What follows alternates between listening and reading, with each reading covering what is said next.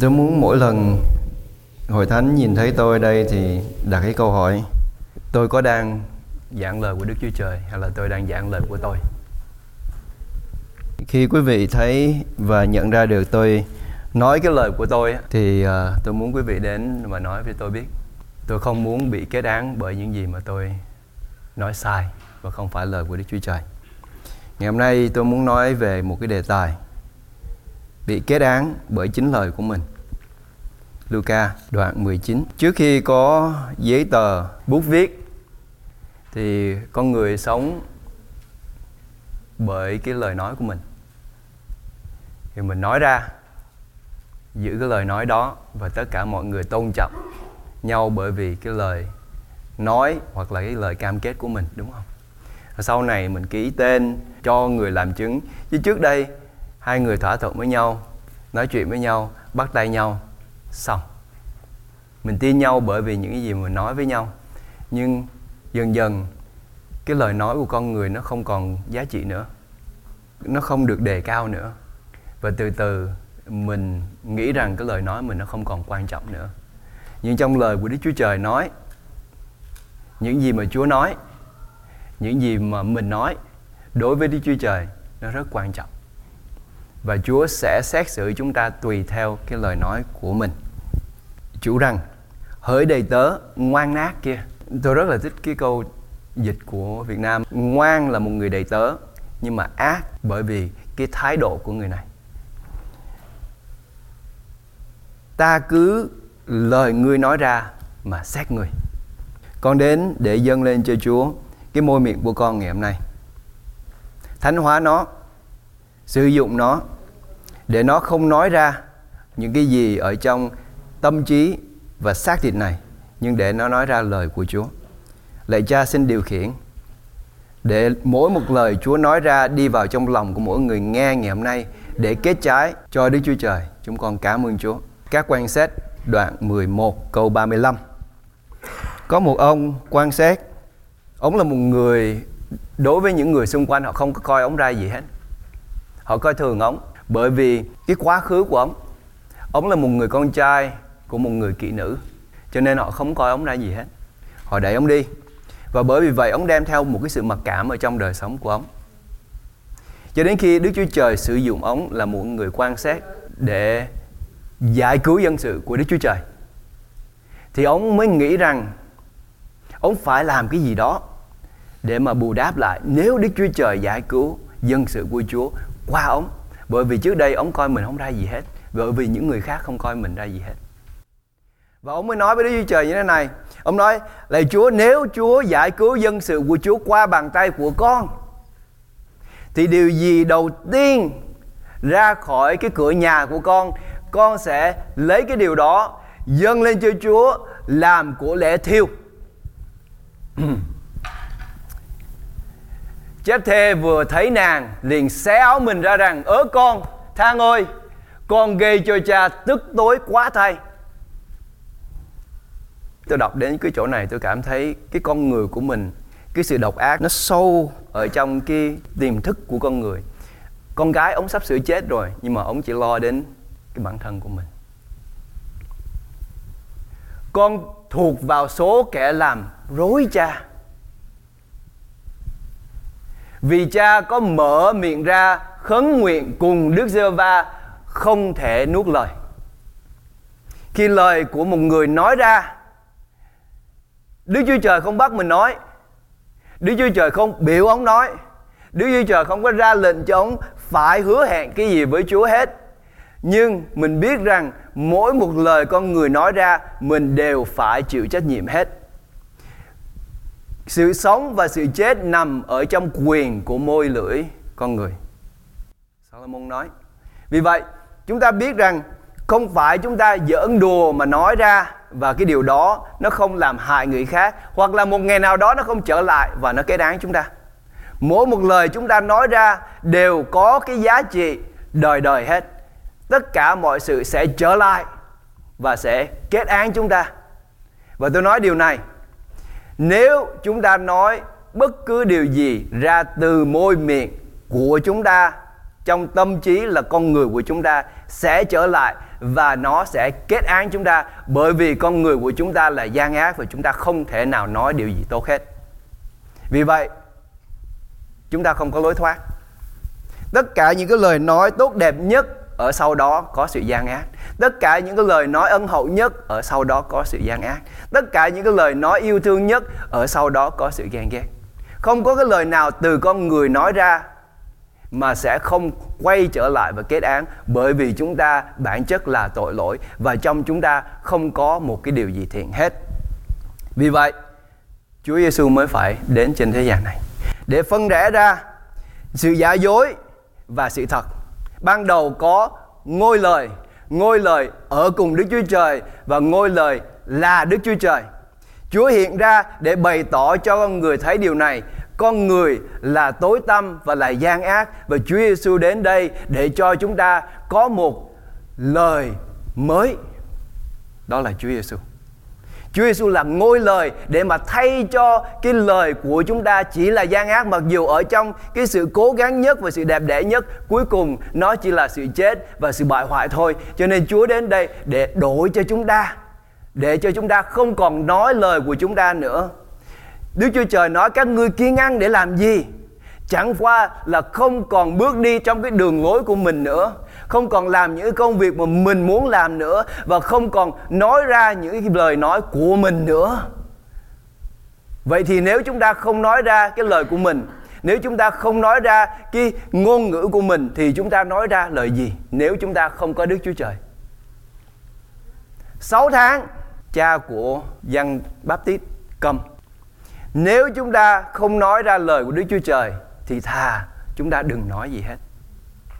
Cho đến chừng nào cái lời hứa của Đức Chúa Trời bày tỏ ra, chúng ta phục ở dưới lời của Đức Chúa Trời, thì miệng chúng ta mở ra để nói gì? Sự khen ngợi Đức Chúa Trời.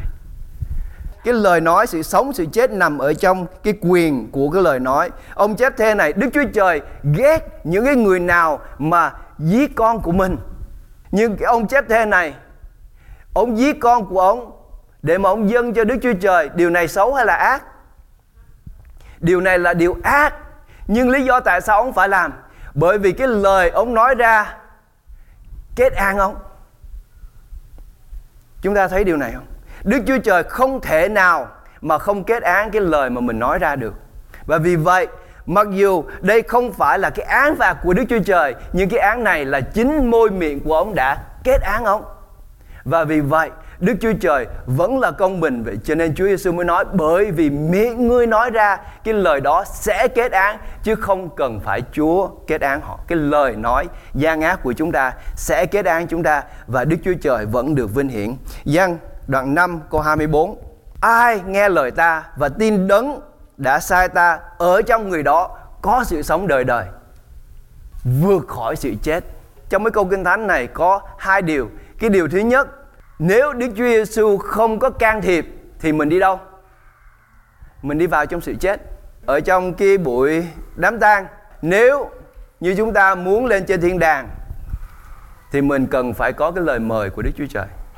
Tại vì không có ai tự nhiên mình đến cửa thiên đàng, mình mở cửa mình vào hết. Đó không phải nhà của mình. Nhưng nếu chúng ta đi xuống địa ngục thì mình không cần lời mời đâu, tại vì mình đang trên đường đi xuống địa ngục. Nhưng bởi vì sự nhân từ của Đức Chúa Trời, Chúa đến và can thiệp, hay là Chúa đến để chặn đứng cái sự trượt ngã của chúng ta vào trong địa ngục, để đem chúng ta ra. Nếu chúng ta làm gì? Nếu chúng ta tin lời của Đấng Christ. Nếu không có lời của Chúa thì chúng ta tất cả vào trong địa ngục hết rồi. Như ông Phaolô nói như thế này, Roma đoạn 10 câu 14: nhưng họ chưa tin Ngài thì kêu cầu sao được? Chưa nghe nói về Ngài thì làm thế nào mà tin? Nếu chẳng ai rao giảng thì nghe làm sao? Như vậy, nếu chúng ta muốn được sự cứu rỗi, phải có người nói, phải có người giảng, phải có người giải thích. Nhưng nếu ngày hôm nay tôi đến đây và tôi nói cái lời nói của tôi, thì tất cả những người ở trong này nghe tôi sẽ đi vào địa ngục. Bởi vì cái lời nói của tôi nó tới từ địa ngục mà nó ra. Cho nên những lời đó đến lại cho quý vị, mặc dù tôi nói làm cho quý vị có thể cảm động, có thể hào hứng, có thể vui, có thể được khích lệ, nhưng cuối cùng quý vị sẽ đi xuống địa ngục, bởi vì lời đó không đến từ Đức Chúa Trời. Nhưng nếu tôi nói ra lời của Đức Chúa Trời, bởi vì tôi là người đã được sai đi để nói lời Đức Chúa Trời, và tôi không nói cái lời của tôi, thì lời của Đức Chúa Trời sẽ khiến cho hội thánh và những người nghe và tin sẽ vào trong cái sự sống đời đời, hay vào trong sự cứu rỗi. Bởi vì vậy, cho nên hãy chọn lọc cái điều mình nghe, bởi vì không phải tất cả những cái lời nói ra ở trong hội thánh của Chúa đều là lời của Đức Chúa Trời. Chúng ta phải cẩn thận xét lại những điều gì mà tôi nói ngày hôm nay. Quý vị về nhà, chúng ta xét lại coi có trong Kinh Thánh không. Nếu không có, gạt bỏ nó đi. Bởi vì cái lời của tôi nói ra chỉ đem lại sự chết, và tôi sẽ ứng hầu trước mặt Đức Chúa Trời, và cái lời nói đó sẽ đổ lại, và Chúa sẽ xét tôi trên cái lời nói giả dối của xác thịt của tôi. Nhưng nếu tôi nói lời của Đức Chúa Trời thì tôi không bị kết án, bởi vì đó không phải lời của tôi nói, đó là lời của Đức Chúa Trời. Cái nền móng của cái thế giới mà chúng ta nhìn thấy ngày hôm nay được lập nên bởi gì? Ban đầu Đức Chúa Trời dựng nên trời đất, Ngài phán phải có sự sáng. Cả vũ trụ này được thiết lập nên bởi lời của Đức Chúa Trời, và Chúa đặt lời của Chúa trên danh của Ngài. Tân ước ban đầu có ngôi lời, và ngôi lời ở cùng Đức Chúa Trời. Thế giới thuộc linh và thế giới thuộc thể. Thế giới thuộc thể chúng ta nhìn thấy từ lúc ban đầu Đức Chúa Trời phán và có. Thế giới thuộc linh, Đức Chúa Jêsus đến và Chúa là hiện thân của lời của Đức Chúa Trời. Bởi vì chúng ta không nhìn thấy thế giới thuộc linh, cho nên Chúa Jêsus phải hiện thân ra để cho chúng ta thấy cái ngôi lời đó, cái ngôi lời ban đầu đã thiết lập đến cả vũ trụ này. Ngày hôm nay hiện thân ở trong thân thể của Chúa Jêsus và bước đi như con người của chúng ta, để chúng ta nhìn thấy, để chúng ta ngắm ngưỡng và để chúng ta theo. Và đó là vũ trụ ngày hôm nay, thế giới thuộc linh và thuộc thể chúng ta nhìn thấy ngày hôm nay thiết lập ở trên lời nói của Đức Chúa Trời. Con người ngày hôm nay của chúng ta đi vào trong địa ngục cũng là vì cái lời nói. Nhưng lời nói đó của ai?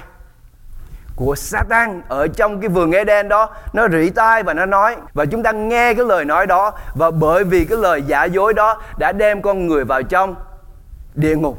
Nhưng Chúa Giêsu đến và Chúa Giêsu nói: nếu ngươi nghe lời của ta thì ngươi sẽ được sống. Đây là cái sự hy vọng của chúng ta. Vậy nếu ngày hôm nay nếu mình không coi trọng lời nói của mình, của Satan, của Đức Chúa Trời trên hết, thì mình sẽ là những kẻ khốn nạn hơn hết. Cho nên chúng ta hãy coi trọng lời của Đức Chúa Trời, coi trọng lời mà để được nói ra từ môi miệng của chúng ta, bởi vì cái lời đó sẽ kết án chúng ta nếu chúng ta không cẩn thận và mình không nói lời của Đức Chúa Trời. Nhưng có một cái điều này nó rất là khó cho con cái của Chúa ngày hôm nay chúng ta nghe. Lý do tại sao tôi bị thử thách cái điều này, hội thánh bị thử thách điều này, và rất là nhiều người ngày hôm nay bị thử thách ở trong cái điều này, và chúng ta bị vấp ngã. Đó là con người của chúng ta bản chất là tội lỗi, ở trong bóng tối, và khi ánh sáng đến mình khó chịu, mình không muốn nghe. Bởi vì sao? Ánh sáng nó đến, nó vạch trần cái sự tối tăm và con người tội lỗi của chúng ta, mình khó chịu lắm. Cũng vậy, khi lời của Chúa đến và cái lời chân thật nói vào trong cái con người giả dối của chúng ta, mình khó chịu lắm, bởi vì nó sẽ bắt ép mình thay đổi. Vì vậy cho nên khi Chúa Giêsu đến thế gian này và Chúa nói ra thì họ muốn làm gì? Họ muốn đóng đinh Chúa Giêsu trên cây thập tự, bởi vì không chấp nhận được cái lời nói chân thật. Vì vậy cho nên ngày hôm nay hội thánh của Chúa, có nhiều hội thánh họ trở ngược lại và nói những điều gì mà con cái của Chúa muốn nghe, hay là những điều gì người ta muốn nghe. Tôi không gọi những người đó là con cái của Đức Chúa Trời. Có thể là con cái của sự tạo hóa chứ không phải là con cái của sự sanh lại. Vì vậy, Phaolô ông mới nhắc nhở Ti-mô-thê điều này ở trong Ti-mô-thê đoạn 4 câu 3. Vì sẽ có một thời kia người ta không chịu nghe đạo lành, nhưng vì họ ham nghe những lời êm tai theo tư dục mà nhóm họp các giáo sư xung quanh mình bịt tai không nghe lẽ thật, mà xây hướng về chuyện huyễn. Cái con người của chúng ta, mình muốn đến cái chỗ nào mà họ nói những cái điều gì đó nó thuận với lại cái sở thích của mình, và mình nghe những điều đó, chứ mình không muốn nghe lời của Đức Chúa Trời, bởi vì mình chưa sẵn sàng muốn thay đổi. Bởi vì khi Chúa Giêsu đến và Chúa Giêsu thay đổi cái tấm lòng mình được tái sinh lại, thì đầu tiên con người đã được tái sinh lại, mình ao ước điều gì?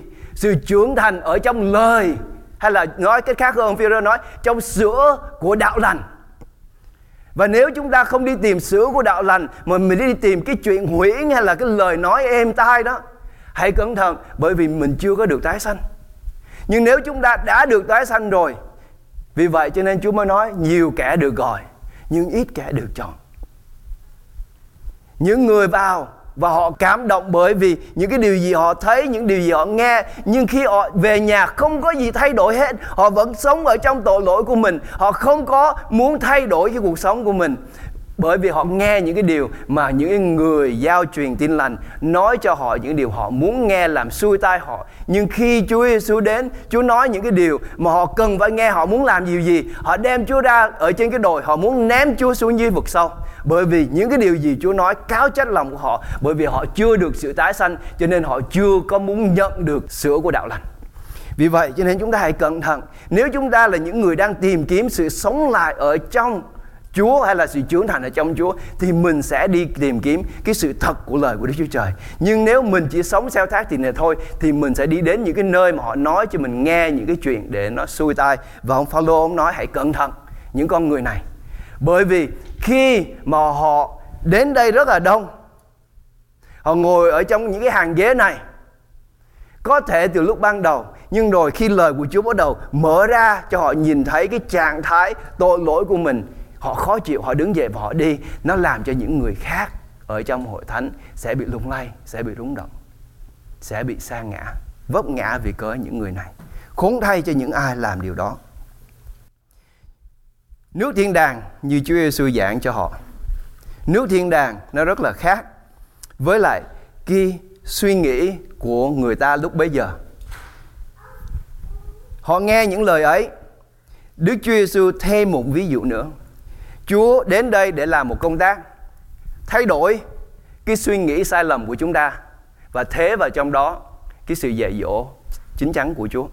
Chúa không có để chúng ta mờ quáng, và Chúa không có để chúng ta trượt vào trong cái cõi chết. Chúa sẽ nói cho chúng ta điều gì phải và điều gì trái. Khi Chúa biết được họ nghĩ sai lầm, Chúa giảng cho họ nghe. Vì Ngài gần đến thành Giê-ru-sa-lem, và người ta tưởng rằng nước Đức Chúa Trời gì? Hiện ra ngay. Họ nghĩ rằng Chúa Giêsu đến đây để làm gì? Giống như những ông vua trước đó, giống như những quan sát trước đó, họ bị ở trong phu tù 40 năm, rồi Chúa sẽ dấy lên một người, sẽ đem dân sự của Chúa. Chúa sẽ vào trong Giê-ru-sa-lem, họ cởi áo ra, họ chạy ra trước mặt Chúa và họ hô lên Hô-sa-na, phước tay cho đấng nhân danh Chúa mà đến. Họ chạy lá xuống để cho con lừa đi ngang qua, và họ vui mừng lắm, bởi vì họ nghĩ như thế nào? Họ nghĩ là bây giờ Chúa sẽ vào trong Giê-ru-sa-lem, xong rồi Chúa sẽ hóa hình, sẽ trở nên một người vua, một người tướng lãnh để làm gì? Để đuổi cái dân Gia Mã này ra khỏi cái nước Israel, đem lại cái sự hòa bình cho Israel. Có thể 40 năm, có thể 70 năm. Họ nghĩ như vậy, và Chúa biết họ nghĩ như vậy, và Chúa nói không phải đâu. Để ta nói cho các ngươi nghe, đây là nước thiên đàng. Ta đến đây không phải chỉ để cho con cái của Israel không thôi, nhưng Đức Chúa Trời đã sai những người tiên tri đến.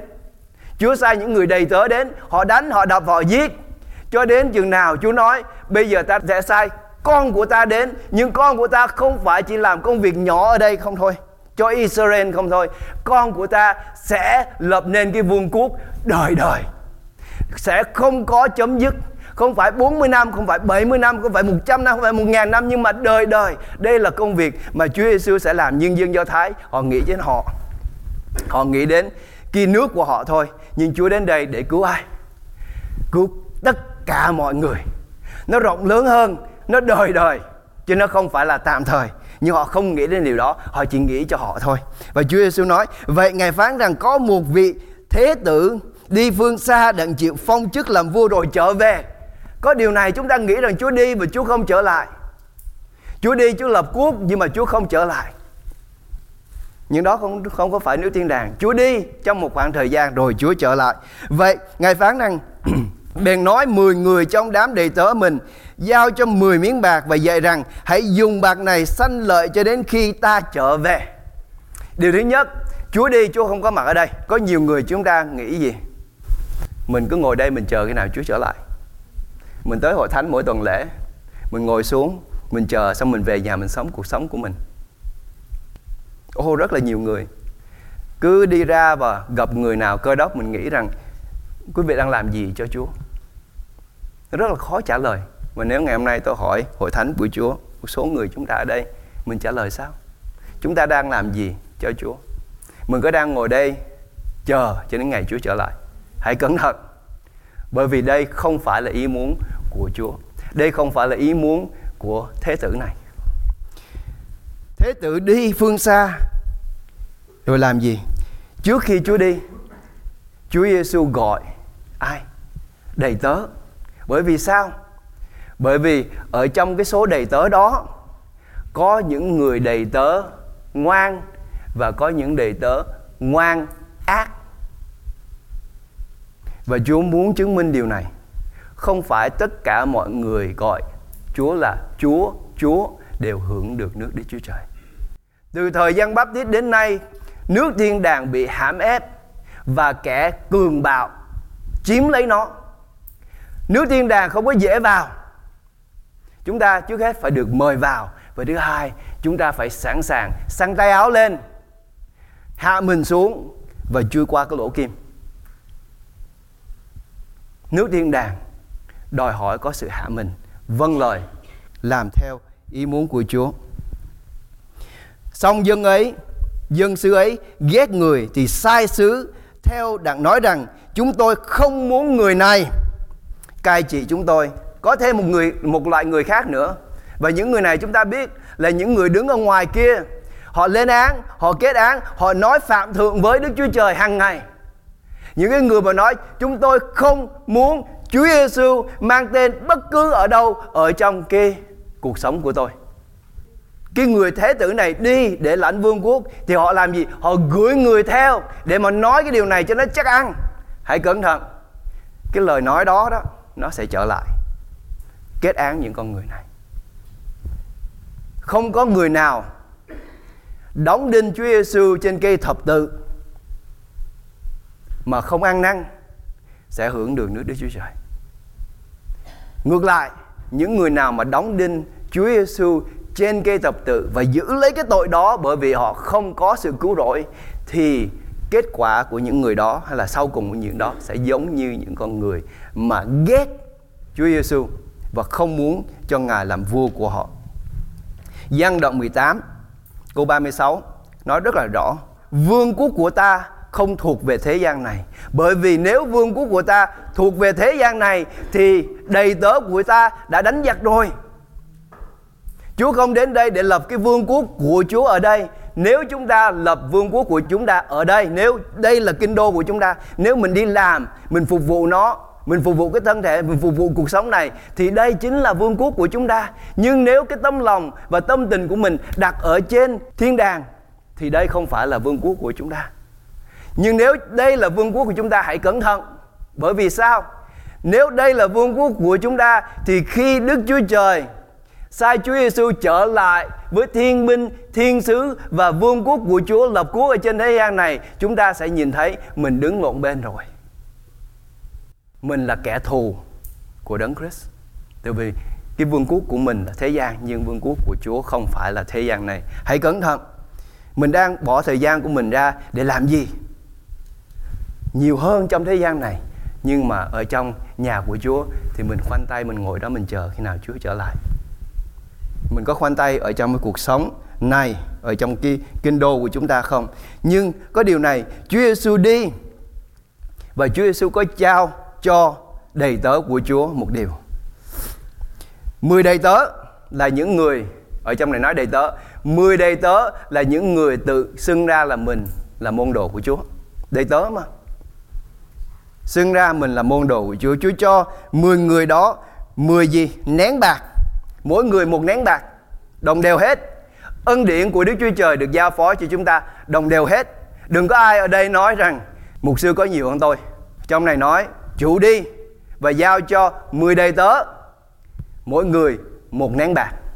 Tất cả mọi người đều có cái sự đầu tư hay là cái tiền đầu tư đồng đều với nhau hết.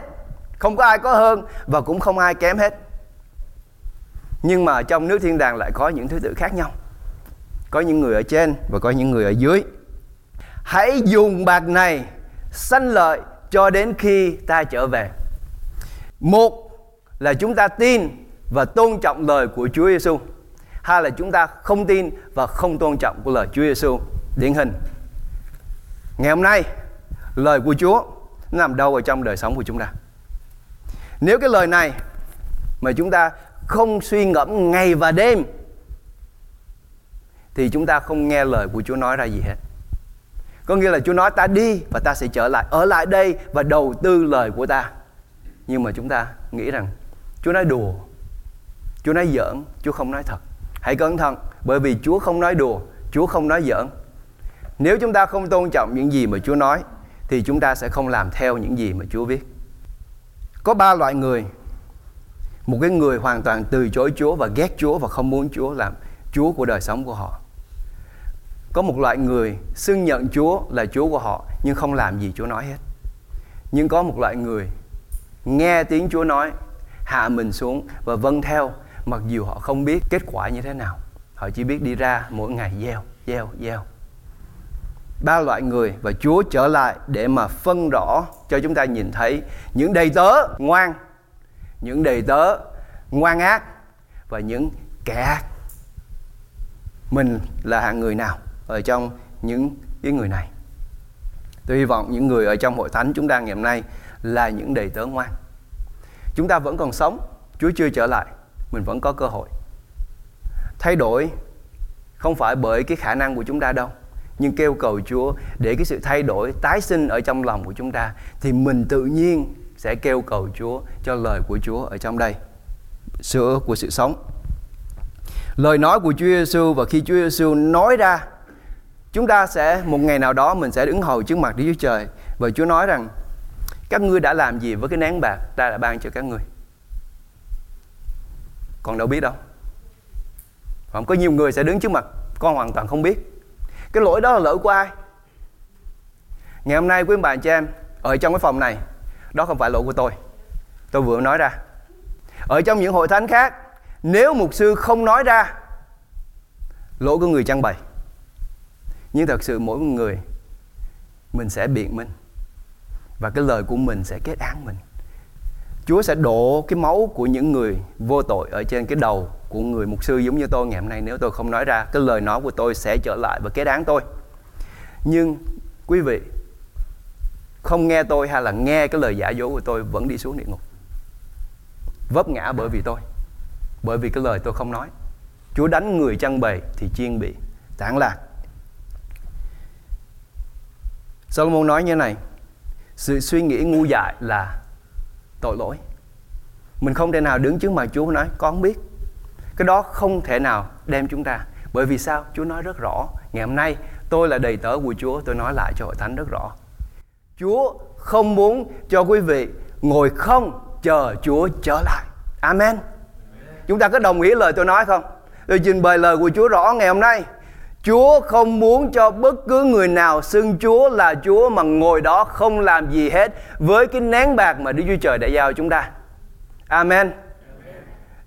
Chúa làm chứng, tôi làm chứng, những người xung quanh chúng ta làm chứng. Không phải là tôi muốn cắt đi cái trách nhiệm của tôi đối với hội thánh, vẫn còn nhiều lắm. Nhưng cho đến ngày nào, nếu ngày mai mà Chúa đem tôi về, thì ngày hôm nay tôi đã nói lời của Đức Chúa Trời ra rồi. Tôi không còn một cái trách nhiệm gì với cái lời nói này. Quý vị không thể nào nắm cái miếng bạc đó và không làm cho cái vương quốc của Đức Chúa Trời. Hãy nghe và làm theo lời của Đức Chúa Trời. Chúa Giêsu nói như thế này với những người đã tin vào Chúa: nếu các ngươi giữ lời của ta, có nghĩa là lấy lời của Chúa giữ lấy và làm theo đó, chứ không phải là giữ không, thì các ngươi thật sự là môn đồ ta. Nhưng những người nào không nghe và không làm theo ý muốn của Đức Chúa Trời, những người đó không có Chúa ở trong lòng. Vậy mình lấy điều này mà thử mình có muốn làm theo lời của Đức Chúa Trời không? Nếu mình muốn làm và giữ thì mình thuộc về Đức Chúa Trời. Còn nếu mình không muốn làm, ngày hôm nay tôi xin hội thánh của Chúa quỳ xuống và kêu cầu với Đức Chúa Trời: Chúa ơi, thăm viếng con và làm cho con được tái sinh, để cho con muốn làm theo ý muốn của Đức Chúa Trời. Tôi không muốn cho một người nào ở trong này chết mất, nhưng muốn cho hội thánh của Chúa từng người một được tái sanh và nhận lấy cái sự sống đời đời ở trong Chúa. Bởi vì Chúa có phần thưởng cho mỗi một người. Chúa có phần thưởng cho mỗi một người ai mà giữ lời của Đức Chúa Trời. là những kẻ yêu Ngài. Chúa Giêsu đến và Chúa Giêsu nói với một con người mà mình có thể nói là một con người xấu xa ở trong 12 môn đồ. Ông Phi-e-rơ chối Chúa, nói đủ thứ hết, xong rồi cuối cùng làm một cái lời làm chứng rất là xấu cho những người khác. Ai bỏ Chúa thì bỏ, nhưng tôi không bao giờ bỏ Chúa. Không những vậy mà tôi sẵn sàng chết vì Ngài. Chúa chưa có chết mà ông đã từ chối Chúa 3 lần rồi. Nhưng khi Chúa trở lại thì Chúa nói với Phi-e-rơ như thế nào? Ngươi yêu ta chăng? Và Chúa nói Phi-e-rơ, hãy cho chiên ta ăn. Nếu chúng ta yêu mến Chúa thì chúng ta phải cho chiên của Chúa ăn. Chiên của Chúa ăn gì? Lời của Đức Chúa Trời. Người không phải sống bởi bánh mà thôi, nhưng mỗi một lời nói ra từ môi miệng của chính Chúa Giêsu. Và Chúa Giêsu nói với chúng ta là gì? Hãy lấy cái nén bạc này và đầu tư lời của Đức Chúa Trời. Nén bạc là lời của Đức Chúa Trời. Chúng ta có sẵn sàng để đầu tư ở trong lời của Chúa không? Nếu chúng ta đầu tư thì lời của Chúa sẽ chứng minh rằng Chúa nói đúng. Ai ở trong ta thì sẽ sanh ra lắm trái, sẽ kết trái. Vậy nếu chúng ta vâng lời Chúa, giữ lời của Chúa, học lời của Chúa, đời sống của chúng ta sẽ kết trái cho Đức Chúa Trời và chúng ta không cần phải cố gắng. Lời của Chúa sẽ chứng minh cho lời của Chúa. Chúng ta chỉ cần vâng theo lời của Chúa. Và tôi chứng minh điều này cho hội thánh. Đầy-tớ không biết làm gì hết á. Đầy-tớ chỉ biết nghe lời thôi, nếu đầy-tớ đó là đầy-tớ ngoan. Và chúng ta làm cho Chúa vui lòng như thế nào? Khi chúng ta kết trái cho Đức Chúa Trời. Bởi vì cái sự kết trái đó là gì? Là khi chúng ta ở trong Chúa thì chúng ta sẽ sanh ra đám trái. Vậy thì chúng ta trở lại. Chúa Giêsu muốn điều gì? Vâng lời Chúa, giữ lời Chúa, ở trong Chúa, tôn trọng những điều gì mà Chúa nói, giữ lấy những điều gì mà Chúa nói. Bởi vì có một ngày nào đó Chúa Giêsu sẽ trở lại và Chúa Giêsu sẽ làm điều này. Chúng ta theo dõi với tôi. Khi người đã chịu phong chức làm vua rồi, Chúa Giêsu sẽ trở lại. Và khi Chúa trở lại, Chúa là vua của muôn vua và Chúa của muôn chúa. Chúa Giêsu sẽ trở lại và ma quỷ và vương triều của ma quỷ sẽ bị hủy diệt. Chúa Giêsu sẽ trở lại và Chúa Giêsu sẽ chấm dứt tất cả những cái sự hỗn loạn này để thiết lập một cái vương quốc bình an, vững vàng, đời đời. Và cái nơi đó là nơi tôi muốn tất cả mọi người ở đây vào đó. Đây là cái nơi mà tôi giao giảng với hội thánh của Chúa ngày hôm nay. Đây là cái nơi mà chúng ta sẽ ở đó. Khi người đã chịu phong chức làm vua rồi trở về, Chúa sẽ trở lại. Đừng có nghĩ Chúa đi luôn. Đòi các đầy-tớ lãnh bạc đến. Bởi vì sao? Bởi vì Chúa đã trao cho mỗi một người tiền. Chúa trao cho mỗi người nén bạc. Chúa đã trao cho mỗi một người lời của Đức Chúa Trời. Chúa đã trao cho mỗi một người Chúa Giêsu Christ. Bây giờ chúng ta nhìn thấy cái hình ảnh không? Chúng ta đang nắm ở trong đời sống của chúng ta những người mà tin Chúa, chính Chúa Giêsu Christ. Mình làm gì với Chúa Giêsu Christ trên đời sống của chúng ta? Mình làm gì?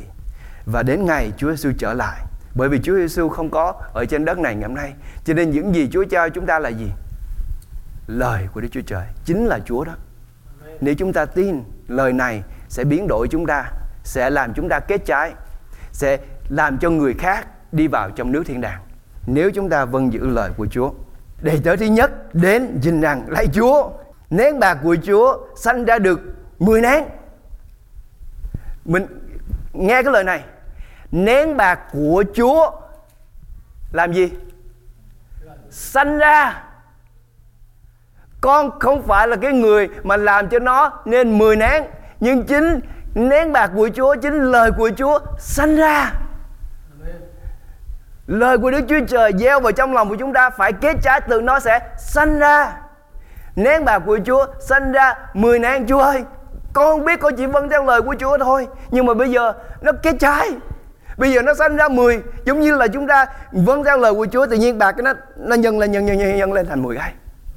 Đây là một cái công việc lạ lùng, nhưng mà không phải lạ lùng lắm, bởi vì Chúa đã nói rồi: nếu các ngươi cứ ở trong Cha thì sẽ sanh ra lắm trái. Bởi vì vậy cho nên người đệ tử: Chúa ơi, con chỉ vâng theo lời của Chúa thôi, nhưng mà bây giờ nhìn ra nó sanh ra 10 nén bạc. Và Chúa trả lời với người đệ tử này như thế nào? Chúa rằng: hỡi đệ tử ngay-lành, không phải là ngoan-ác, hỡi đệ tử ngay-lành kia, được lắm.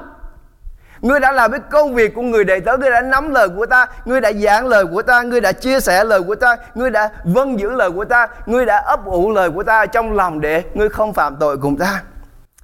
Vì ngươi trung tín trong việc nhỏ mọn. Cái công việc mà cái người đầy tớ này nó không cần phải có sức lực gì hết.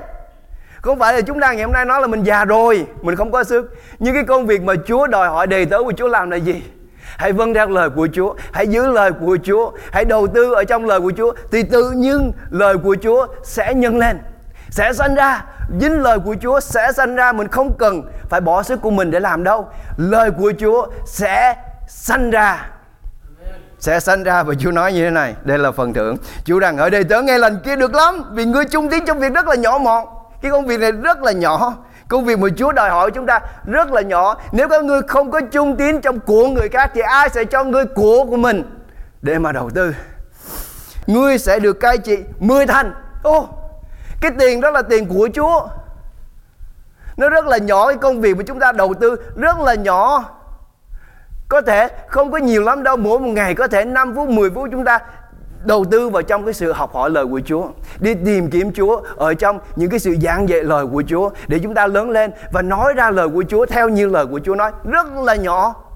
Chúng ta không phải nói lời của mình, chúng ta không phải học cái kiến thức của mình, chúng ta chỉ nói ra và học những cái gì mà Chúa đã nói và Chúa đã giảng. Và biết bao nhiêu người ngày hôm nay chúng ta thấy điều đó rất là khó khăn để mà mình làm.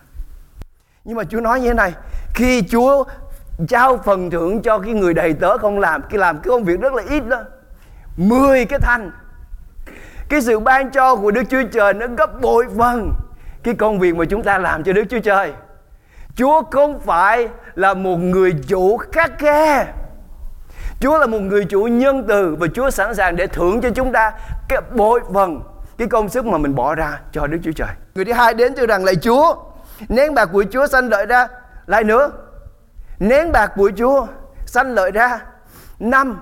Có nghĩa rằng cái người mà sanh ra 10 đó, ông phải làm cái gì đó để nó sanh ra 10. Có thể ông áp dụng lời của Chúa, có thể ông đầu tư, có thể ban đêm ông đi ra ông gieo thêm. Nhưng cái người mà sanh ra 5 á, có thể là gieo ít. Bữa mình biết ông Phaolô nói, ai gieo nhiều sẽ gặt nhiều, ai gieo ít sẽ gặt ít. Và có cái trình tự ở trong vương quốc của Đức Chúa Trời. Mình muốn ở đâu? 2 con trai của CBD nói cho tôi, một đứa ngồi bên trái, một người ngồi bên phải. Chúa nói cái phần đó không phải thuộc về ta. Nếu ngươi vâng giữ lời của Đức Chúa Trời, nếu chúng ta vâng giữ, từ vì bên cạnh Chúa là cái nơi mà chúng ta muốn ngồi. Ngày hôm nay tất cả chúng ta mình cần phải hiểu được điều này. Bởi vì trong vương quốc của Chúa có thứ tự. Sẽ có người ở gần Chúa, sẽ có người ở xa Chúa, và sẽ có người ở ngoài thành, và có người sẽ không bao giờ tới cái vương quốc của Đức Chúa Trời cả.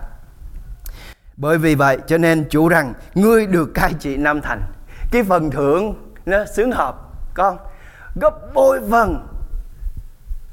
phần cái công tác. Cái người đầy tớ đó làm cái công việc nghe lời của Chúa, nhận lãnh được là gì?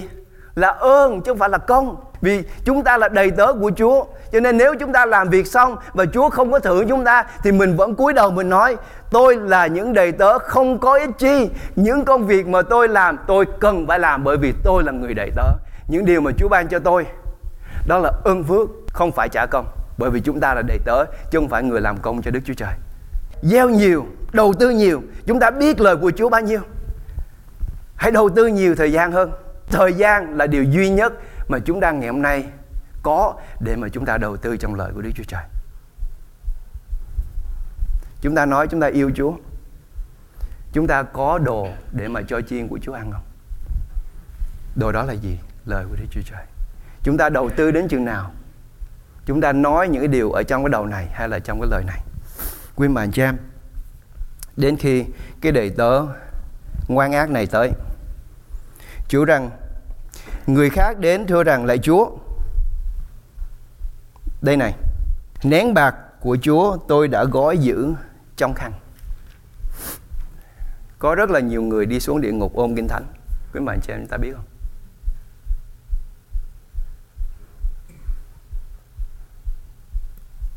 Có rất là nhiều người đi xuống địa ngục ôm kinh thánh.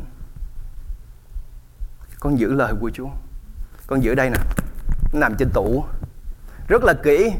Con giữ cho đến khi nào mà con chết, con vẫn ôm kinh thánh. Con ôm kinh thánh.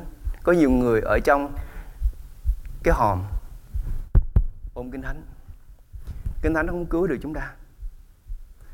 Tôi giữ lời của Chúa, không phải những người nào nói Chúa Chúa. Mình phải mở ra, mình phải kinh nghiệm Chúa, chứ mình không thể nào mà cứ nói Chúa Chúa được. Mình phải kinh nghiệm Chúa, mình phải vâng theo lời của Chúa. Lạy Chúa, đây này, con giữ lời của Chúa. Nó nguyên si, con không có gạch cái chữ nào ở trong này, vẫn còn nguyên vẹn, nó vẫn thẳng và nó ngăn nắp lắm. Chứ con giữ lời của Chúa rất là tốt Chúa ơi. Bao nhiêu năm nay cuốn Kinh Thánh này nó vẫn sạch, nó vẫn đẹp. Chúa Giêsu không phải để cho chúng ta giữ, nhưng Chúa Giêsu để cho chúng ta ban cho, đầu tư. Đây là nước thiên đàng. Chúa đến đây để làm gì? Để phó mạng sống của mình cho những kẻ khác. Đó là cái công việc mà chúng ta cần phải làm. Nhưng người đầy tớ này nghĩ rằng gì? Chúa ơi, con tin Chúa, con vào trong hội thánh của Chúa, con có Kinh Thánh rồi. Cảm ơn Chúa. Mỗi một tuần lễ con đem Kinh Thánh tới và con giữ lấy cho đến khi nào con chết. Con sẽ đem cái Kinh Thánh này đi chung với con rồi xuống mộ mả. Và Chúa nói con cầm đi luôn đi. Nó không có ý nghĩa gì hết nếu mình không mở ra, nếu mình không nhìn thấy lời của Chúa ở trong này. Và cái từ trong khăn, cái chữ khăn này nè, nó có ý nghĩa là cái khăn để mà chùm cái mặt của người chết. Mình muốn chùm Kinh Thánh lại, nhưng mà không phải là mình chùm Kinh Thánh đâu. Mình muốn che mặt Chúa lại để mình sống cái cuộc sống xác thịt của mình. Và mình muốn Chúa nằm đâu? Ở trong mộ của Chúa. Nhưng sự thật là gì? Chúa đã sống lại rồi. Chúa không còn trong mồ mả nữa. Nhưng có nhiều người mình không chấp nhận điều đó. Mình cứ sống nghĩ rằng Chúa vẫn ở trong mồ mả. Và mình lấy cái khăn mình che lại lời của Đức Chúa Trời. Mình nghĩ rằng mình không cần phải biết điều gì trong này hết. Nhưng mình biết rằng có một ngày nào đó Chúa sẽ trở lại với Chúa nói con đã làm gì? Bởi vì cái này rất là quý giá đối với Đức Chúa Trời. Chúa không muốn mình để nó trong tủ. Chúa không muốn mình gói nó lại ở trong cái khăn liệm mặt. Chúa không muốn. Chúa muốn mình đầu tư lấy lời của Chúa và đầu tư. Và nếu chúng ta giữ lời của Chúa ở trong cái thân thể của chúng ta, con người là bất công. Nếu chúng ta giữ sự công bình ở trong sự bất công, thì đến ngày cơn thịnh nộ của Đức Chúa Trời sẽ giáng ở trên những con cái của sự bội nghịch. Đây là điều chúng ta làm. Chúng ta có lời của Đức Chúa Trời mà chúng ta không nói lời của Chúa Trời, có nghĩa là chúng ta giữ lấy cái sự công bình ở trong con người bất công của chúng ta, và mình sẽ bị kết án bởi điều đó. Tôi sợ. Ông nói cái người mà đã làm sai rồi đó, tôi tin điều này. Nếu như ông này ông quỳ xuống và ông nói con có lỗi, chuyện nó rất là khác. Nhưng mà khi Chúa trở lại lúc đó cũng hơi trễ rồi. Có thể người này ở ngoài thành, tôi sẽ giảng về cái điều đó sau. Nhưng đây, cái người này khi đối diện với Chúa, khi Chúa Thánh Linh đến và Chúa Thánh Linh cáo trách con người này, thì ông nói như thế này: bởi tôi sợ Chúa. Lý do bởi vì con sợ Chúa.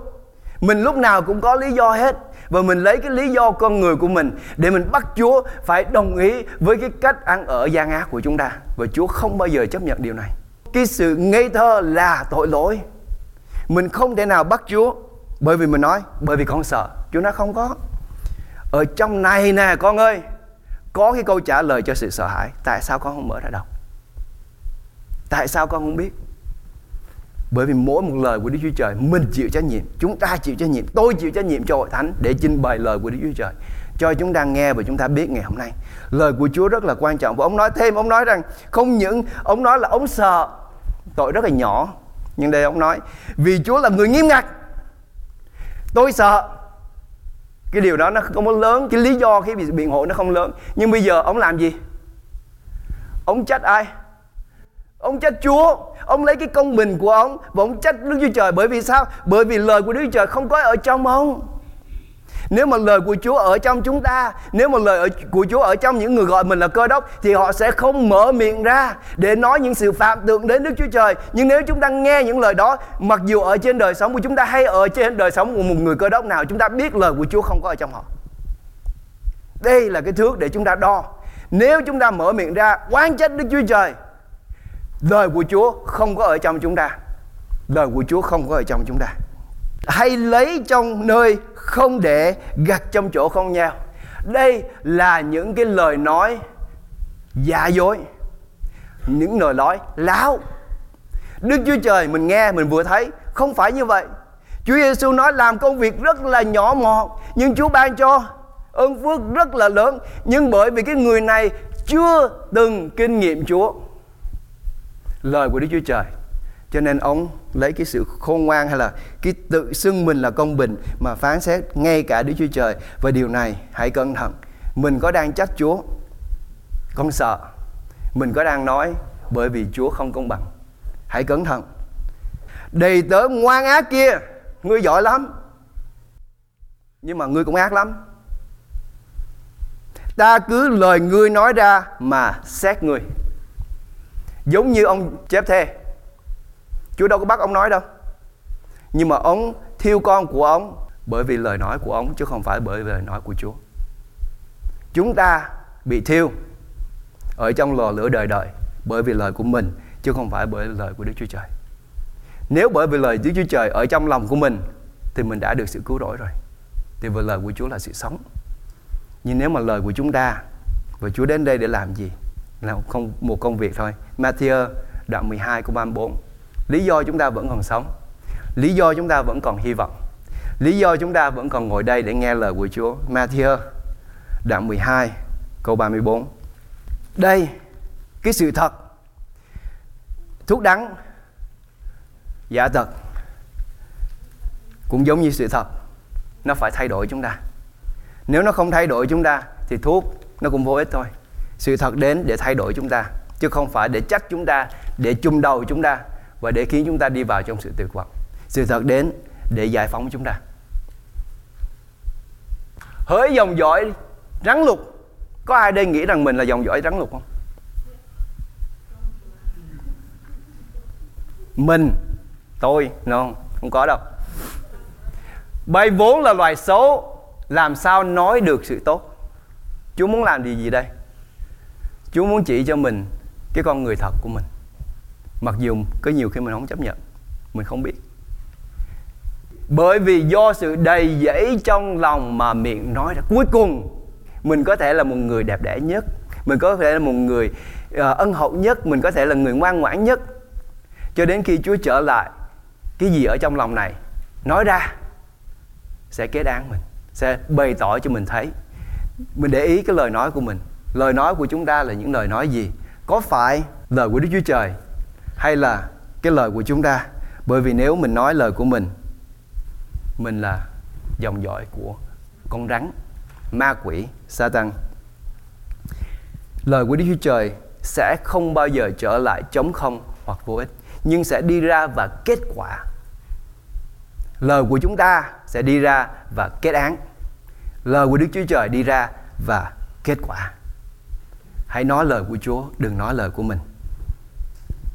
Cuối câu chuyện này cho chúng ta thấy Chúa không cần phải lấy giáo lý của Tin Lành để mà chứng minh cái người đầy tớ này độc ác. Chúa nói, cớ sao ngươi không giao bạc ta cho hàng bạc? Cái sự suy nghĩ rất là bình thường của con người. Đi ra đầu tư bỏ tiền vào trong ngân hàng cũng được ra lợi vậy. Chúa không cần phải dùng cái quyền năng của Đức Chúa Trời để bày tỏ chúng ta là con người tội lỗi đâu. Nhưng mà cả cái vũ trụ này, sự tạo hóa này sẽ làm chứng cho chúng ta biết rằng mình là con người tội lỗi. Chúa lại nói cùng các đầy tớ, người đứng đó rằng, hãy lấy nén bạc nó đi cho người 10 nén. Cái điều này nó hơi khó hiểu. Họ bèn thưa rằng, lạy Chúa, người ấy có 10 nén rồi. Ta nói cùng các ngươi, ai có thì sẽ cho thêm, xong ai không có thì sẽ cất luôn của họ có nữa. Tại sao quý bạn chị em? Tại sao Chúa lại làm điều này? Khi tất cả mọi sự đã xong rồi, Chúa chứng minh cái điều quý nhất đối với Đức Chúa Trời là gì? Là Chúa Jêsus Christ được ban chúng ta ở trong lời của Đức Chúa Trời. Cái người đầy tớ ngoan ác lấy cái lời này không đầu tư, không làm luôn, không sanh trái ra, làm cho nó nằm ở trong một góc, bị loại ra, đá góc nhà bị loại ra. Người ta không sử dụng. Cho đến khi Đức Chúa Trời trở lại và Chúa Trời nói, không thể nào, lời của ta không thể nào trở lại trống không và vô ích. Lời của ta không thể nào rơi xuống dưới đất được, giống như Samuel không để cho một lời của Đức Chúa Trời rơi xuống đất. Và Chúa chứng minh điều này, lời của ta quý giá hơn tất cả mọi sự. Và ta sẽ đem lời của ta, con của ta, và ta trao cho cái người mà yêu mến con của ta. cái người yêu nhất đó, cái người mà làm ra 10 nén bạc đó. Ta sẽ lấy cái lời này bởi vì quý giá đối với ta, và ta sẽ trao cho người đó. Bây giờ mình có thấy nó có ý nghĩa không? Lời của Chúa rất là có ý nghĩa. Còn như những kẻ nghịch cùng ta, bây giờ Chúa mới xét những kẻ khác, đem tụi nó ra, chém tụi nó trước mặt ta. Bởi vì cái lời nói của nó, chúng tôi không muốn người này cai trị chúng tôi. Nếu không muốn, bởi lời nói của họ sẽ thực hiện cho họ.